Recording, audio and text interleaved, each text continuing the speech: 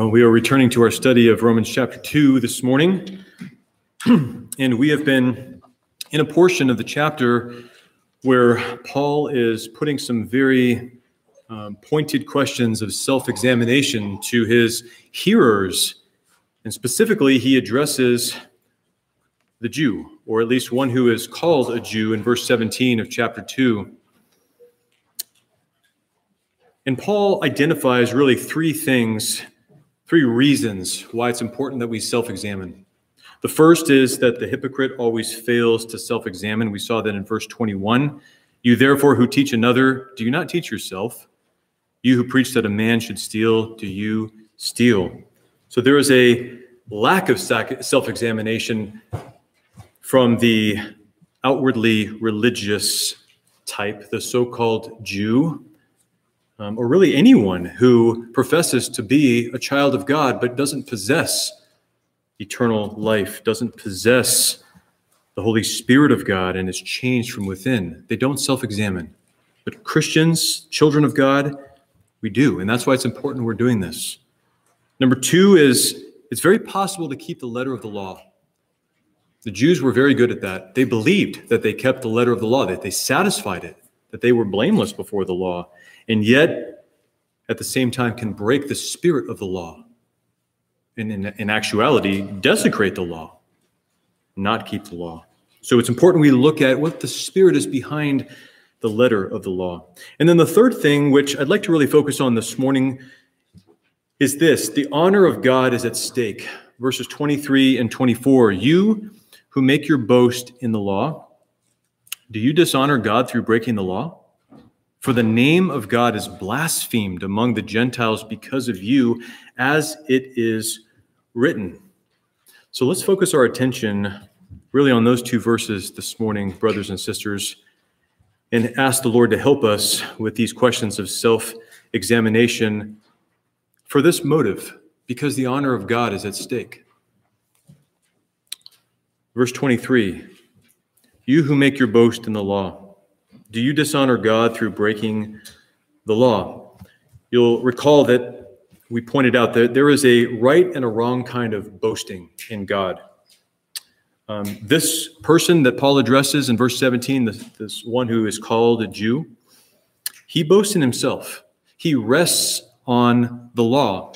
That is to say, he rests on his ability to keep the law. He's a self-righteous, self-satisfied, self-exalting person, not a God-exalting person. And as you might remember, Jew, that word comes from Judah, and that means praise.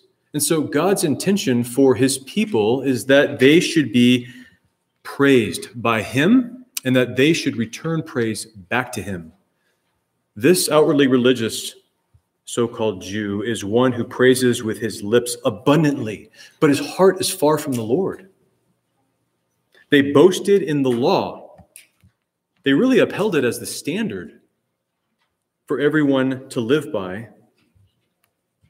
Verses 17 through 20, indeed, you're called a Jew. You rest on the law. You make your boast in God. You know his will, approve the things that are excellent, being instructed out of the law, are confident that you yourself are a guide to the blind, a light to those who are in darkness, an instructor of the foolish, a teacher of babes, having the form of knowledge and truth in the law. So they boasted, we're told, in God in verse 17. They boasted in the law in verse 23. But really, they boasted not in the Lord, but they boasted in their possession of the law. What God had given them as a great privilege, they misused, and they boasted in that which actually condemned them. It fed their pride rather than humbled them. And so Paul says, you teach, you preach, you say all the right things. You follow the letter of the law to the T. But then he puts this question to them. Do you dishonor God through breaking the law? Notice he doesn't say, do you dishonor God if you break the law? It's not a conditional statement. It's assumed that they are breaking the law. He says, but through breaking the law, do you dishonor God? You see, they break the law, and they do so constantly. Break or breaking, paravasis in Greek, it means to transgress. It literally means to put the sole of the foot across the line. That's what transgression is. That's what lawlessness is. And John defines that as sin. All sin is lawlessness. It's a crossing of the line. What line? The line of God's standard, of his law, of his perfection, righteousness. And we as human beings, as sinners, cross that line all the time. So he says you're boasting in that which really condemns you, and that is dishonoring to God. Dishonor, atimazo, to insult, to treat with shame or contempt. It's like you're spitting on the name of God. Do you realize that? By the way you live your life in disobedience to him? You see, these people have a superficial understanding of the law. Ultimately, truly, they are blind. They're insensitive to the real spirit of the law and to how wretched their sinful hearts really are. They keep the letter, but they break the spirit of the law every minute of every day.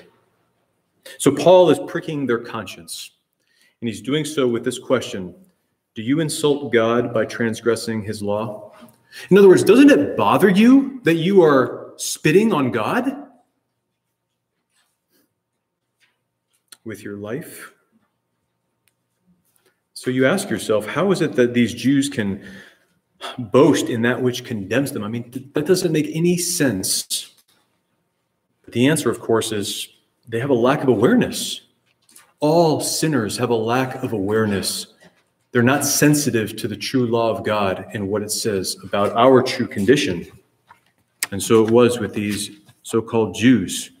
I'd like you to turn with me to Luke chapter 10. Luke chapter 10 is the story of the Good Samaritan. We're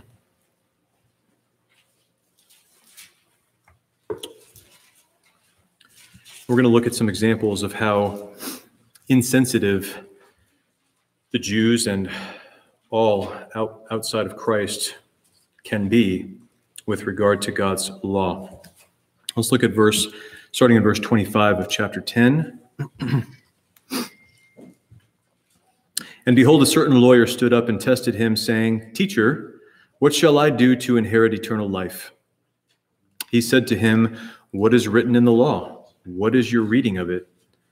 So he answered and said, You shall love the Lord your God with all your heart, with all your soul, with all your strength, and with all your mind, and your neighbor as yourself. And he said to him, You have answered rightly. Do this, and you will live. But he, wanting to justify himself, said to Jesus, And who is my neighbor? So let's stop there for just a moment. Jesus asks a very interesting question right off the bat with this lawyer. This lawyer was one who would have been an expert in the law, who knew the law very well. And Jesus says this, What is written in the law? In verse 26. What does it say? That's an objective question. What is the actual meaning of what is there? And then he asks this interesting question right behind it. He says, And what is your reading of it? There's the subjective.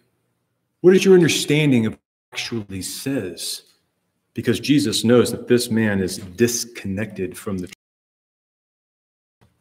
So the man says, Well, you shall love the Lord, strength, and mind, and your neighbor as yourself. That's a correct answer. That is the great commandment. And the second, which is just like the first, to love your neighbor as yourself. And Jesus said, You have answered rightly. Do this and you will live. But then we get this interesting insight in verse 29. But he, the lawyer, wanting to justify himself, said to Jesus, And who is my neighbor?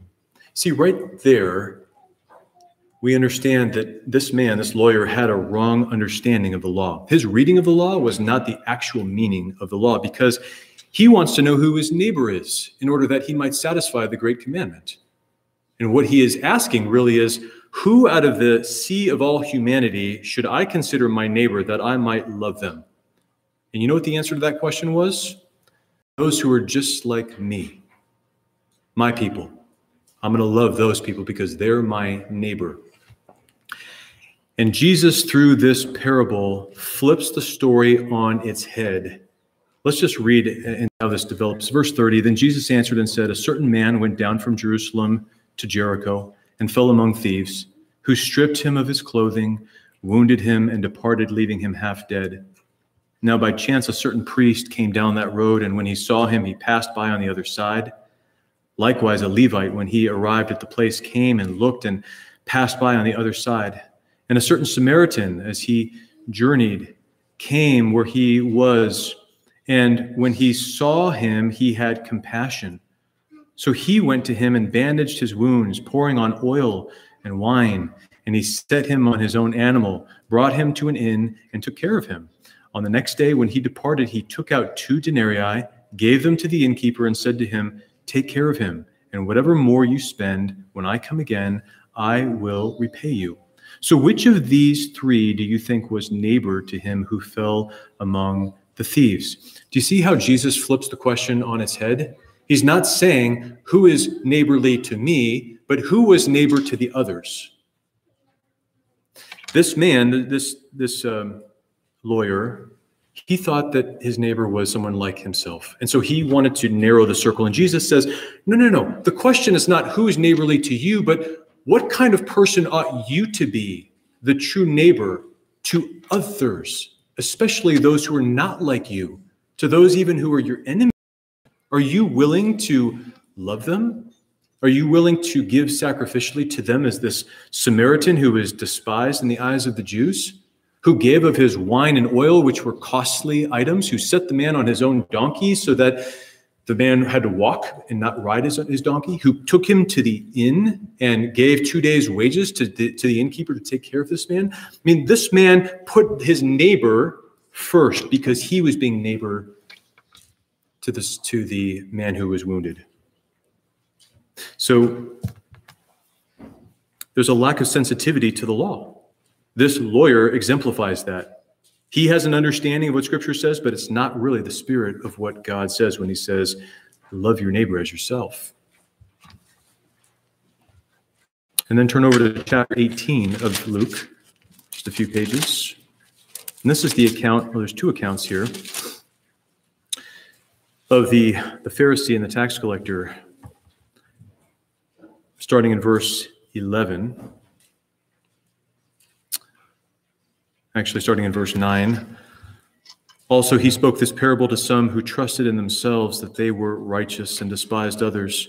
2 men went up to the temple to pray, one a Pharisee and the other a tax collector.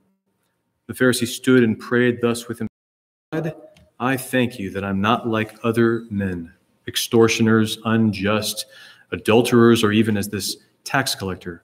I fast twice a week. I give tithes of all that I possess. And the tax collector, standing afar off, would not so much as raise his eyes to heaven, but beat his breast, saying, God, be merciful to me, a sinner.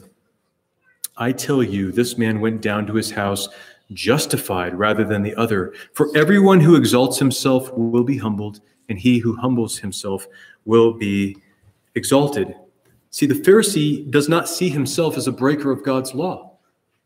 He lacks sensitivity to the law. He's comparing himself not to the perfect standard of God's righteousness, but on the horizontal plane to other men. And so he points to the tax collector and he says, I thank God that I'm not like other men or even this guy.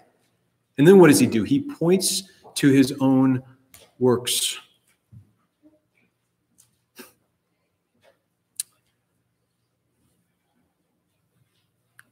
The other man instead won't even look up to heaven. He is ashamed because he knows he's a sinner, and he says, God, be merciful to me, a sinner. He knew that he was guilty and couldn't keep the law in any way. What a different perspective, a different understanding from this Pharisee who felt like he could keep the law. A lack of sensitivity to the law. And then just look over to verse 18 of the same chapter. This is the account of the rich young ruler. Luke 18:18, now a certain ruler asked him, saying, Good teacher, what shall I do to inherit eternal life? So Jesus said to him, Why do you call me good? No one is good but one, that is God. You know the commandments. Do not commit adultery. Do not murder. Do not steal. Do not bear false witness. Honor your father and mother. And he said, all these things I have kept from my youth. Stop there. What? Is that true? The scripture teaches that sinners are those who have an open throat of death. All that comes out of them is like an open grave, constantly. They are fountains of bitter water that spew forth nothing but bitter water. They practice deceit. So how can this man think that he keeps the law in any sense? The output of his life is, from God's perspective, only sin continually. That's what God sees when he looks on the heart of a sinner. But the rich young ruler, he was out of touch with reality, wasn't he? He had a lack of sensitivity toward God's law. And the clue is that right off the bat, he uses the word good at the outset. He says, good teacher, when addressing Jesus. And Jesus says, why are you using that word? There is no one good but one, and that's God. Good is not a matter of degrees. There is only one good, and it's the standard of perfection. And so it belongs to one alone, and that is the Lord. But that just tells you this rich young ruler saw himself as good. He didn't see himself as sinful and wicked. So Jesus puts his finger on the issue and he says, you have got an idol. And the idol is your possessions. Look at verse 22. So when Jesus heard these things, he said to him, you still lack one thing. Sell all that you have and distribute to the poor, and you will have treasure in heaven. And come, follow me. But when he heard this, he became very sorrowful, for he was very rich. You see, he was unwilling to trade his idol of his earthly possessions for the eternal treasures, the eternal possession of God. He had an encounter with the Lord of glory, and he missed it. I mean, this is an opportunity of a lifetime, and we sit here and we read this and we say, how could you miss this? But the truth is that you would have missed it too, and so would I, because of the blindness of our sinful hearts. He lacked a sensitivity to God's law. Or think about Paul, before he was converted, when he recounts his life as a Pharisee. In Philippians chapter 3, remember he says, he kind of recites a long list of all his credentials. Circumcised the 8th day, of the stock of Israel, of the tribe of Benjamin, a Hebrew of Hebrews. And then he says this interesting thing. Concerning the righteousness that is in the law, blameless. Well, how is that possible, Paul? You really saw yourself as blameless? Well, he did. Because he didn't have the sensitivity to the law, the spirit of the law. God had not opened his eyes. And we understand that because when we turn to Romans chapter 7 and we read, he says this very interesting thing in Romans 7:9. He says, I was alive once without the law. But when the commandment came, sin revived and I died. Paul, what do you mean that the commandment came? You were trained in the law. You heard the law constantly. You memorized the law. You knew the law. You're an expert in the law. Paul says, I was doing fine. I was alive. And then the commandment came, which is the spirit of the law, behind the letter of the law. The true meaning of the law came to me, and I understood it. And what did it do? It slew me. God turned on the lights for Paul. This is what he does for all of us, brothers and sisters. He gives us an understanding of his holiness and our sinfulness. And it crushes us. And Paul says, and the commandment which was to bring life, I found to bring death. That shows you that he was seeking his righteousness in the law, doesn't it? He thought that the law could bring life. The law was never intended to bring life. The law was intended to be a mirror that would show and amplify our own sinfulness, that we would be brought to despair and drive us like a schoolmaster, Paul says in Galatians 3, to Christ. That's the purpose of the law. And then Paul says, it killed me. I I didn't know coveting until the law said don't covet, and it came to him in a way that impacted his heart deeply. And then Paul vindicates God. He says, therefore the law is holy, and the commandment is holy and just and good. The problem is not the law, the problem is me. It's my sin. I can't keep the law. The law only stirs up my own sinful passions within me. So there's a disconnect until God opens our eyes. And then listen to Paul's response. And this is our response too. When we become sensitive to the law, oh, wretched man that I am, who will deliver me from this body of death, right? We cry out for God to deliver us because we see how utterly stained with sin we are, polluted, and we cry out for the Lord to wash us and save us. But again, there is a disconnect with reality until the Lord opens the eyes of a sinner. They live in delusion. They live in blindness. And what is the reality? Well, back to Romans chapter 2. It is this, verse 24. Here's the reality. For the name of God is blasphemed among the Gentiles because of you, as it is written. The reality is that God's name is blasphemed by the nations of the world. That's what Gentile means. It means nations. By all those who call themselves Jews and who were not true Jews. By all those who call themselves Christians and who are not true Christians, who break the law constantly and yet boast in their ability to be good people, satisfy God in some way. For the name of God is blasphemed. What is blasphemy? Well, notice how verse 24 starts. It starts with the connecting word for. And for connects us with verse 23. So we know that blasphemy is a dishonoring of God from verse 23. That's what it is. To blaspheme God is to dishonor God. But Scripture has a lot more to say about this, particularly about the name of God and how it is to be used by men. And there's two ways that we are directed in Scripture on how we are to use the name of the Lord. The first is put in the negative, and it's this: don't take God's name in vain. Don't take it in vain. This is the Ten Commandments. Commandment number 3, found in Exodus chapter 20, verse 7. The Lord says this: you shall not take the name of the Lord your God in vain, for the Lord will not hold him guiltless who takes his name in vain. What does that mean? To take God's name in vain. Well, the Hebrew word for vain is the word shav, and it means literally nothingness or emptiness. But figuratively, it has this meaning: that which is false, that which is deceitful, that which is lying or worthless. And so the idea is this: don't take, and take is in the sense of take up, to lift up or carry. Don't take up or carry the name of God in any kind of false way.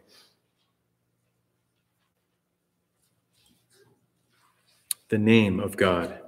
We could do many sermons, lifetimes, on the name of God and what is meant by the name of God. But suffice it to say for now, it is this: it encompasses all of who God is. It is his attributes. It is his glory. When he talks about his name, it is representative of himself in every way. And so this is the heart of blasphemy. Don't misuse the name of God. His name is holy, thrice holy, and must never be used in a worthless way. And God was so serious about this that he prescribed the death penalty, didn't he, for blasphemy? Listen to Leviticus chapter 24. Leviticus 24. There is an account of one who misused the name of God, starting in verse 10. Leviticus 24:10. Now the son of an Israelite woman whose father was an Egyptian went out among the children of Israel, and this Israelite woman's son and a man of Israel fought each other in the camp. And the Israelite woman's son blasphemed the name of the Lord and cursed. And so they brought him to Moses. His mother's name was Shelomith, the daughter of Dibri of the tribe of Dan. Then they put him in custody so that the mind of the Lord might be shown to them. And the Lord spoke to Moses, saying, "Take outside the camp him who has cursed.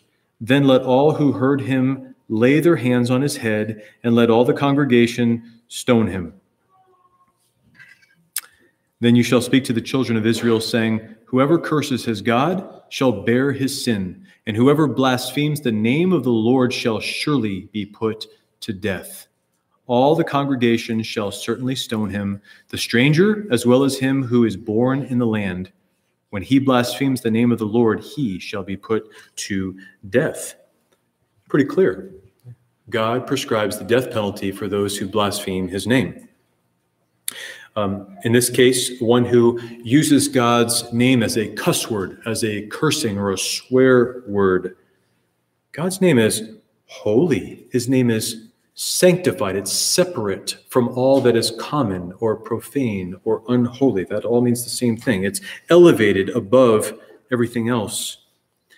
And so using God's name in a way where we are cussing with his name or shouting epithets using the name of the Lord is to effectively drag his name through the mud, is to spit on the name of God.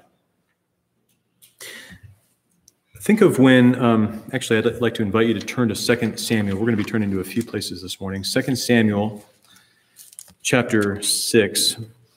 This is the account when David and his company are bringing the ark back to Jerusalem after it was taken captive by the Philistines. And I just want to read the first 7 verses here. 2 Samuel chapter 6. Again, David gathered all the choice men of Israel, 30,000. And David arose and went with all the people who were with him from Baal, Judah, to bring up from there the ark of God, whose name is called by the name, the Lord of hosts, who dwells between the cherubim.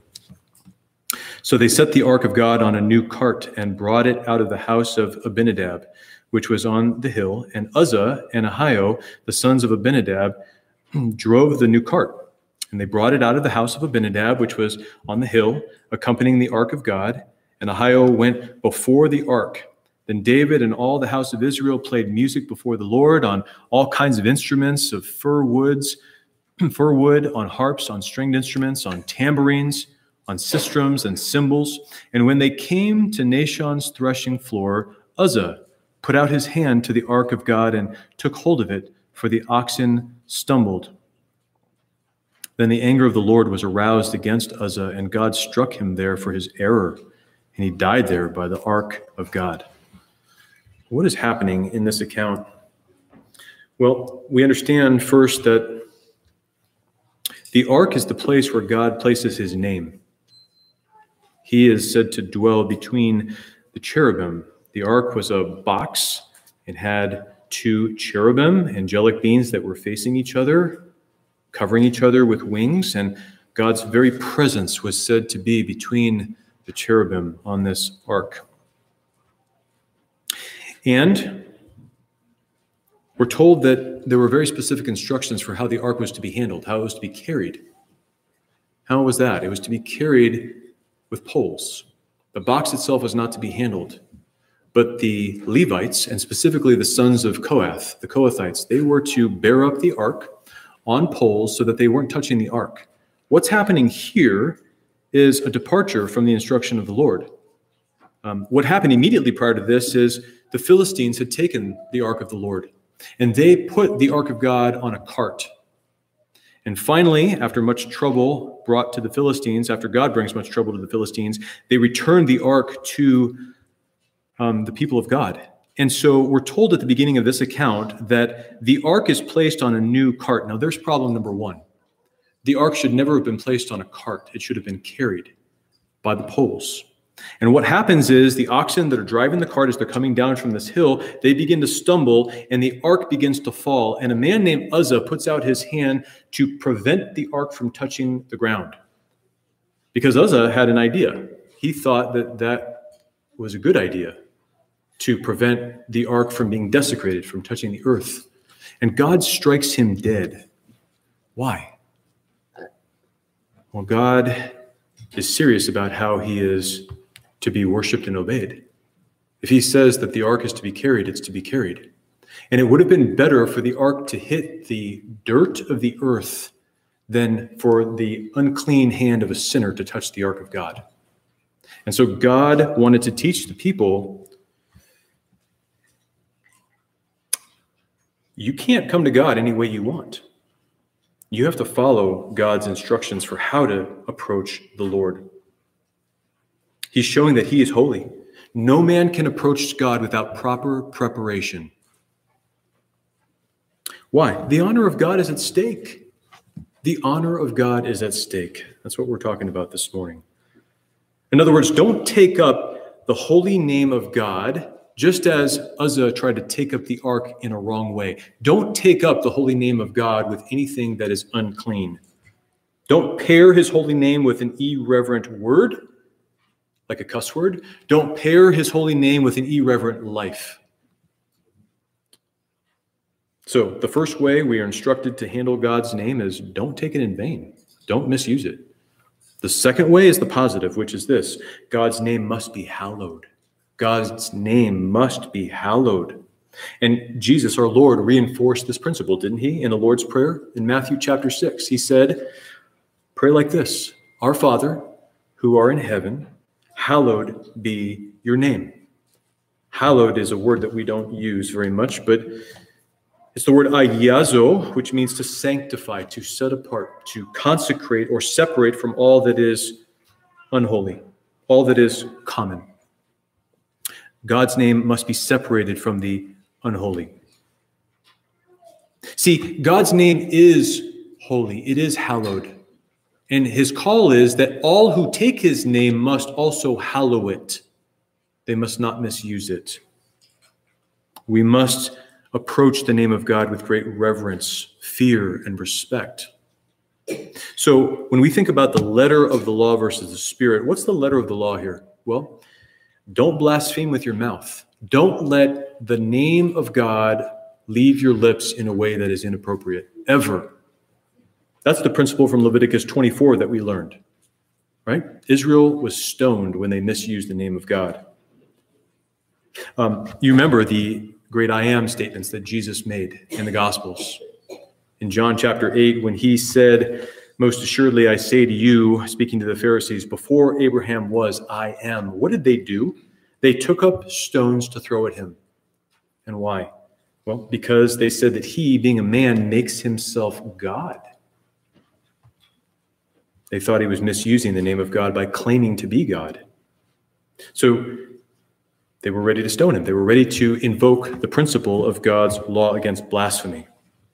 Or think about when Jesus came before Caiaphas, the high priest, and Caiaphas was trying to force him to say whether he was the Christ, the Son of God. And what did Jesus say? He said, it is as you said. And the moment he said that, Caiaphas tore his clothes. Why? Because he thought Jesus was committing blasphemy. He was making himself equal with God. And it would have been blasphemy had he not been God, but he was.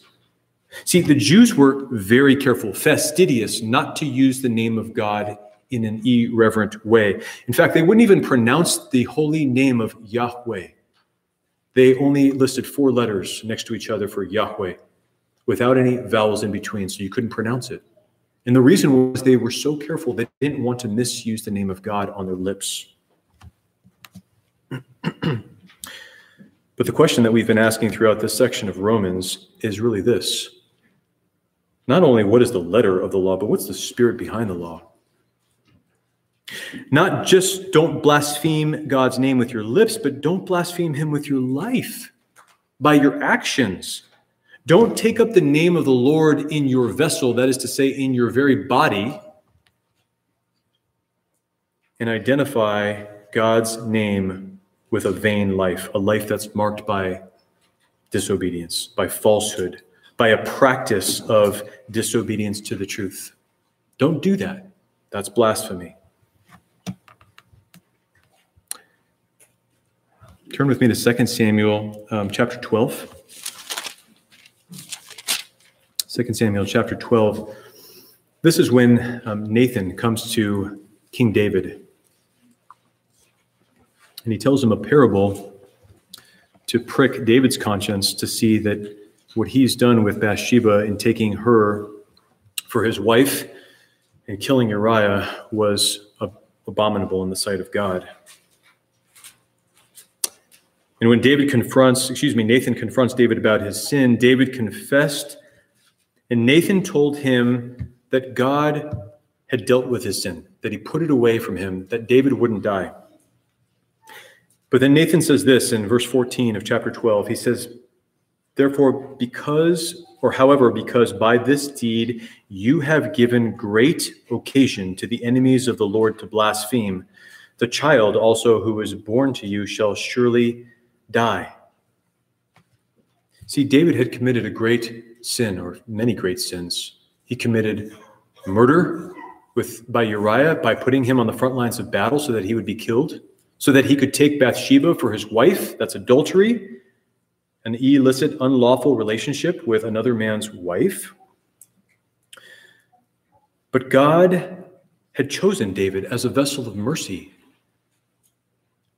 And so God, in his grace, gives grace to David. He says, I'm going to spare your life. Your sin is put away from you, but the life of the child will die. Why? Because this would be great cause for the enemies of God to blaspheme the name of God, wouldn't it? Look, God is partial to David. David's a favorite of his. He's not going to judge him for his unrighteousness. God just winks at David's sin. And so they would accuse God of injustice.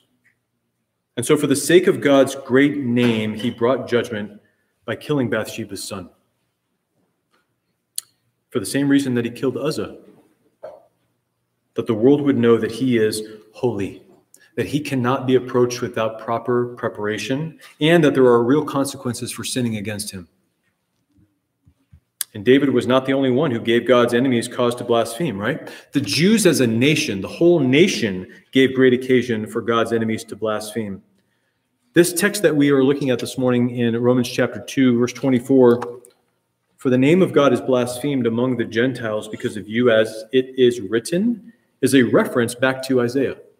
Back to Isaiah chapter 52, in fact, verse 5, where the Lord says through the prophet this, and my name is blasphemed continually every day.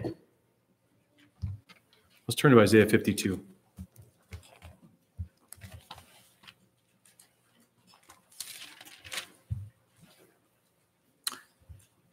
My name is blasphemed continually every day. The context here, it's important to understand, is Isaiah is prophesying during the period of the Assyrian captivity of Israel. This is in the 8th century BC. But he is prophesying looking forward to the future captivity that is yet to happen for Judah, the southern kingdom, where Babylon will come and take them captive. And then he even looks beyond that to their ultimate restoration to the land. But here in verse 5, he says, God's people are taken captive and they are oppressed. They are in this condition, and in this condition, God's name is blasphemed continually every day. Why? Because God's people have been judged by God. They've been scattered out of their own land. They're not in their own land anymore. And so the surrounding nations would be able to say, well, who is Israel's God? That he should allow this, that God's people should be scattered out of his own land. God must be weak. Their God must be weak. And so they blaspheme him. You see how it goes. The commentator Hendrickson said of this passage, Isaiah 52, this: the Old Testament passage, referring to Isaiah 52:5, takes into consideration the assumption on the part of the Gentiles that when a nation is conquered and deported, its God has also been conquered. So the conquered nation is blasphemed along with its God, end quote. See, the Gentiles would have reasoned like this: the people reflect their God. If the people are wicked, their God must also be wicked, or powerless to prevent their wickedness, or loveless to allow them to commit oppressions against themselves in the land, and that's the reason why they were judged, or unfaithful, that he should abandon them ultimately and send them out of their own land. That's blaspheming. That's all blasphemy against God. So the key is this: the people reflect their God. Those who call themselves the people of God, I'm speaking to all of us this morning, but who live lives that are wicked in practice, they cast shame on their God. They blaspheme him. Brothers and sisters, the honor of God is at stake. That's why we're self-examining. That's why this is important. But thank God, this condition of God's name being desecrated and blasphemed doesn't just continue in perpetuity. It does not. It's not the end of the story. God will not allow his name to be desecrated forever. He will vindicate his great name. This morning when we read Psalm 74, listen to verses 22 and 23 again. Arise, O God, plead your own cause. Remember how the foolish man reproaches you daily. Do not forget the voice of your enemies. The tumult of those who rise up against you increases continually. He says, God, don't you see what they're doing? They're desecrating your name constantly. Please, for your sake, do something about it. And then he appeals to God to remember his covenant. He says, remember your covenant. Remember your congregation whom you purchased from of old, from before the earth was even formed. The eternal covenant of God. God will vindicate his great name. Look at verse 5 again of Isaiah 52. Now, therefore, what have I here, says the Lord, that my people are taken away for nothing? Those who rule over them make them wail or mock them, says the Lord, and my name is blasphemed continually every day. Therefore, my people shall know my name. Therefore, they shall know in that day that I am he who speaks. Behold, it is I. Do you know what God's remedy is for the blasphemy against his own name? It's this, in verse 6. He will make his name known to his people. He will reveal his name savingly. He will save his people. He will redeem them. Look at verse 10 of Isaiah 52. The Lord has made bare his holy arm. Anytime you read about the arm of the Lord in Scripture, it refers to the power of God, his power. The Lord has made bare his holy arm in the eyes of all the nations, and all the ends of the earth shall see the salvation of our God. How will God show his power to the nations? He's going to show them his salvation. And here's a picture of it in verse 11. Look what he says. Depart. Depart, go out from there, touch no unclean thing. Go out from the midst of her, be clean, you who bear the vessels of the Lord. Now, the immediate context, again, he's prophesying to the Jews who are in captivity in Babylon, looking forward. And he's saying, leave Babylon. Don't take anything that Babylon can offer you. Leave all of it behind and go out from her and be clean. But ultimately, this is a picture of salvation in the Messiah.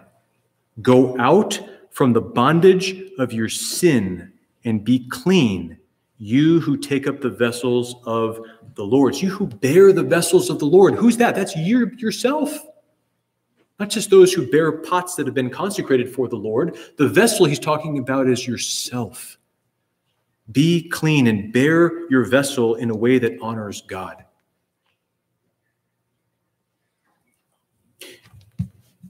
We have to remember we are made in the image of God. The intent of God is that we be holy as he is holy, that we reflect his glory in the earth. And if we are blaspheming him with our lives, he says, stop, be clean, leave your idols, leave the adultery, leave the lying, leave the theft, come out and be washed. And then look at verse 12.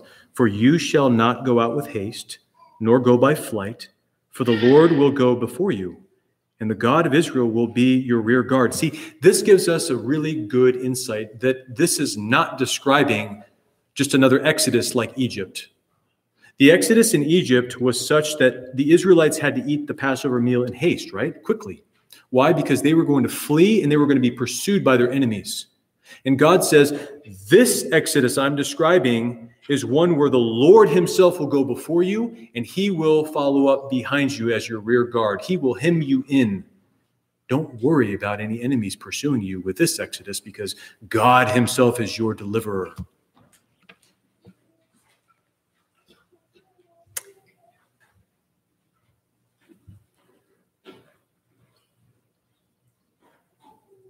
God's remedy for blasphemy is that he will reveal his name savingly to his people.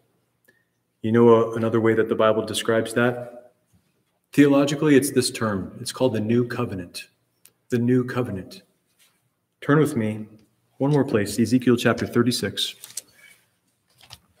We've been here before, but this is a mine that we will never exhaust. Ezekiel 36.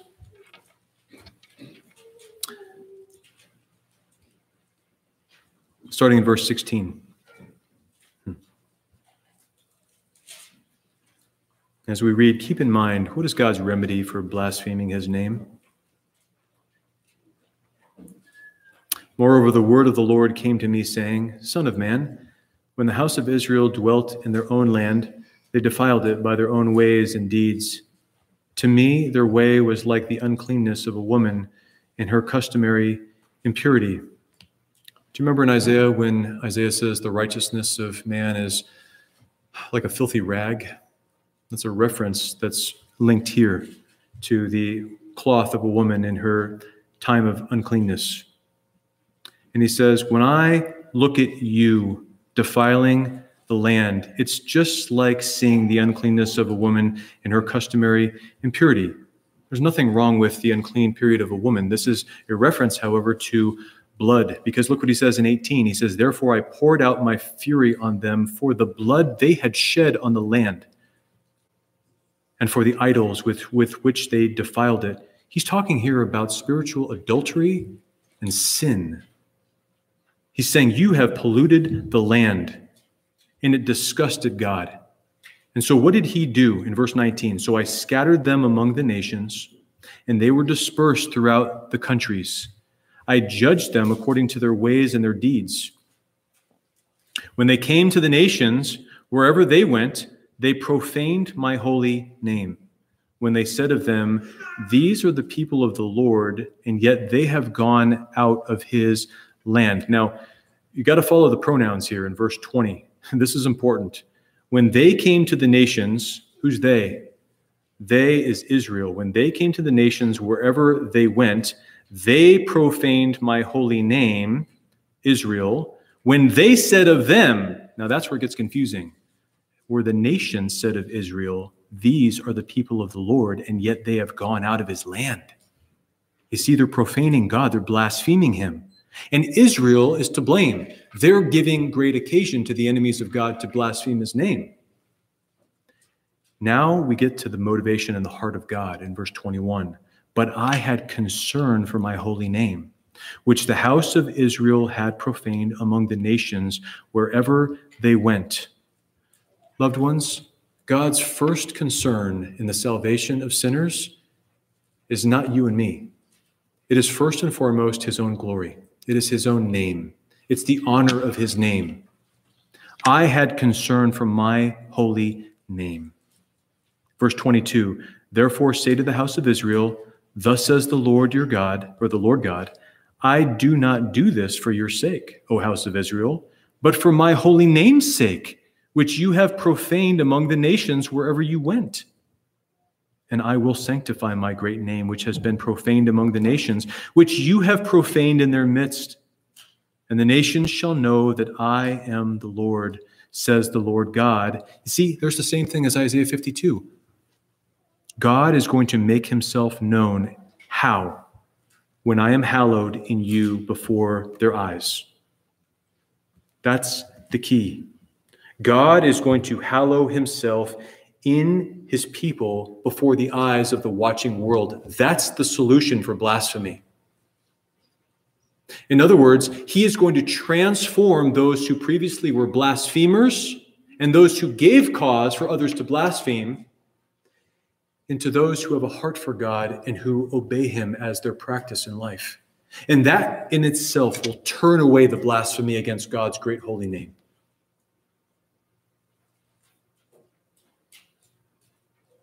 Salvation is not primarily about us, loved ones. We are beneficiaries, and God loves his people. I want to be clear about that. But in terms of priority, God loves his holiness more than all. He elevates his name above the heavens. So how does God hallow himself and his people before the eyes of the watching world? Well, verses 25 through 38 really elaborate all of that. I'm not going to read that this morning, but I am going to point out some of the ways that he hallows himself and his people. And here's the list. He cleanses us with water to wash us from our sin. He does a heart surgery on us to give us new life and new affections for him. He gives us his very Holy Spirit, which is the power to obey him. He gives us rest in the land of plenty, which was a physical land for Israel for a time, but ultimately it points to the spiritual land of salvation in Christ alone. The rest, the true Sabbath. It is a place where there is no famine, but only fruitfulness. No more reproach from our enemies or blasphemy against God because our lives now follow a pattern of holiness. He gifts us with repentance so that we see our evil ways, we hate them, and we repent of them. We turn from them constantly. And he has an open ear at the throne of grace to the prayers of the righteous, who are those who constantly lay down their lives sacrificially for God. That's all laid out in those verses 25 through 38. I would commend it to your study. Again, why does he do all this? For his great name, and that the nations would know that he is the Lord.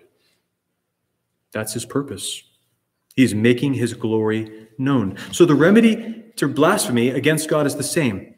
He is revealing his name, which is to say he's revealing his very nature to us by recreating us, by causing us to be born again. He is saving us.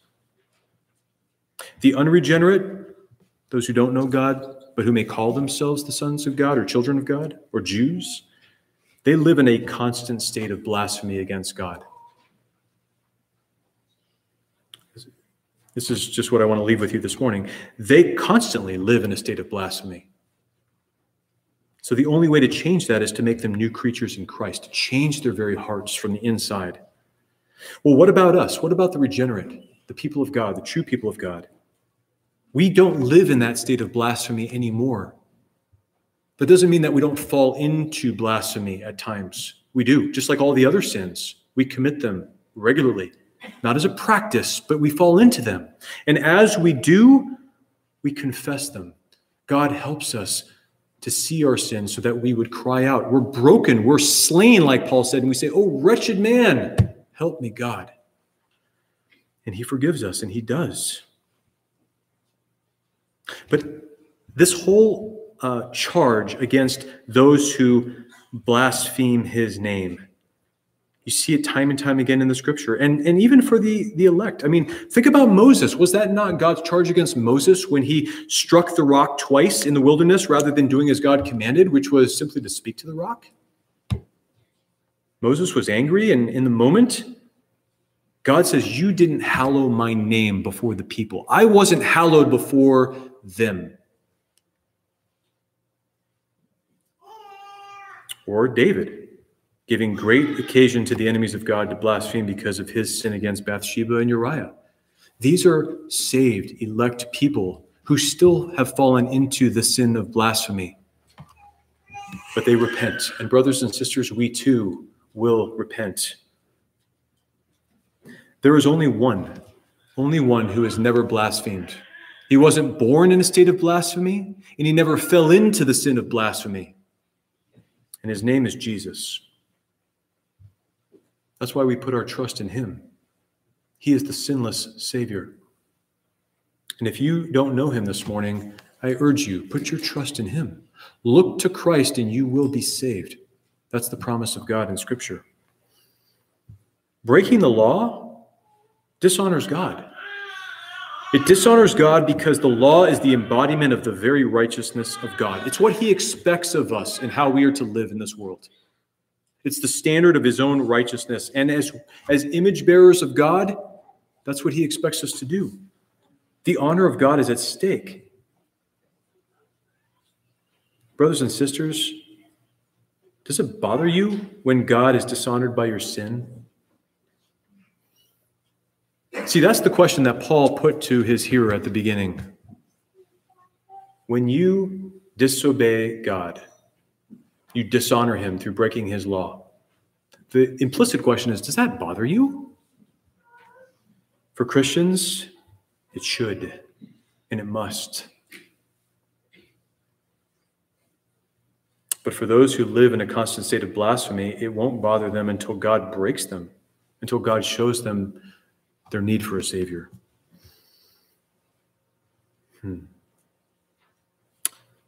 Loved ones, we want to honor God in our lives. We want to honor God in this church. We want to honor God in our families. We want to honor God in this world. We want the fame of the Lord, his great name, to be hallowed and to be proclaimed and to be loved and obeyed by lives of obedience, don't we? Starting with our own. That's what the Lord said in the Sermon on the Mount. He said, "Let your light so shine before men that they may see your good works and" what? Not blaspheme your God, but glorify your Father in heaven. How does that happen? By true light shining, by good works going forth from us, which are the very works of God that he works through us.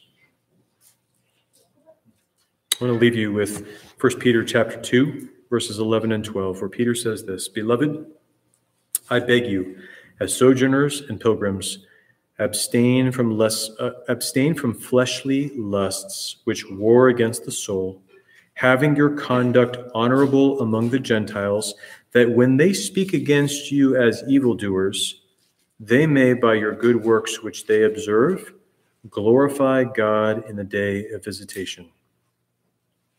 That's it. We are to shine as lights in the world. We will be maligned falsely. We also will be reproached from time to time for our sin. May we confess and repent and turn and be honest with people and with God when we sin. We live in the light. We walk in the light. We don't live in darkness or walk in darkness anymore. And it's how we live our lives that has a direct reflection on our God. We want people to look at us and not see us. We want them to look at us and see a holy God, one who is separate, one whose name is hallowed, one who is great, because he is doing great things in us. Look at your life. Look at where you were years ago, whatever that might be, and look at where you are today. God is at work in his people, loved ones. He doesn't work, although he could, like a whirlwind, like a fire, like an earthquake when he talked to Elijah. But he works how? In that still small voice, which is the voice of his very word. And his word, though a small voice, is immensely powerful. It is the word which can change a soul and bring life out of death, which convicts us of our sin and which drives us to our Savior to glory in him. God is at work, loved ones. Maybe quietly, but one by one, he is converting sinners. And he is creating for himself a nation, a holy nation throughout this world, from every tribe, every tongue, every language, who will sing the praises of God, who know the salvation of the Lord, and who look forward to the day when we will finally be saved and given new bodies and a new heaven and a new earth where righteousness alone will dwell. Praise the Lord. He is at work. May we never give reason or cause for reproach on the name of Christ by the way we live. God, help us all to live in a way that brings you honor. And when we sin, help us to confess quickly for your glory's sake. Let's pray. Lord, thank you for your word this morning. Father, these are difficult passages that are probing, searching. And Lord, we acknowledge that we are sinners. We acknowledge, Lord, that we commit these sins of blasphemy, Lord, and yet we see it now and we hate it because you have opened the light of your word, your law, and you have exposed how utterly holy you are and how utterly depraved we are in our sinfulness, in our flesh. Lord, we are those who would be consumed if it wasn't for your mercy. Thank you for your great mercy and grace to your people. And that, Lord, the reason you are long-suffering and patient as this world continues in sin and every manner of atrocity that we don't even want to speak of, that, Lord, you have a purpose in your long-suffering, which is the gathering of your elect. You are gathering from the four corners of this earth a people for yourself, that we should sing forth your praises, that we should bring glory to our God. May you receive the honor that you are due. May Christ receive the reward that he is due, the nations of the world, his inheritance. Lord, we thank you for the truth of your word, for conviction by your Spirit, and for each other, brothers and sisters in Christ, in whom you are working. You are changing to be more like your Son. Make it so, Lord. For your name's sake we pray. Amen.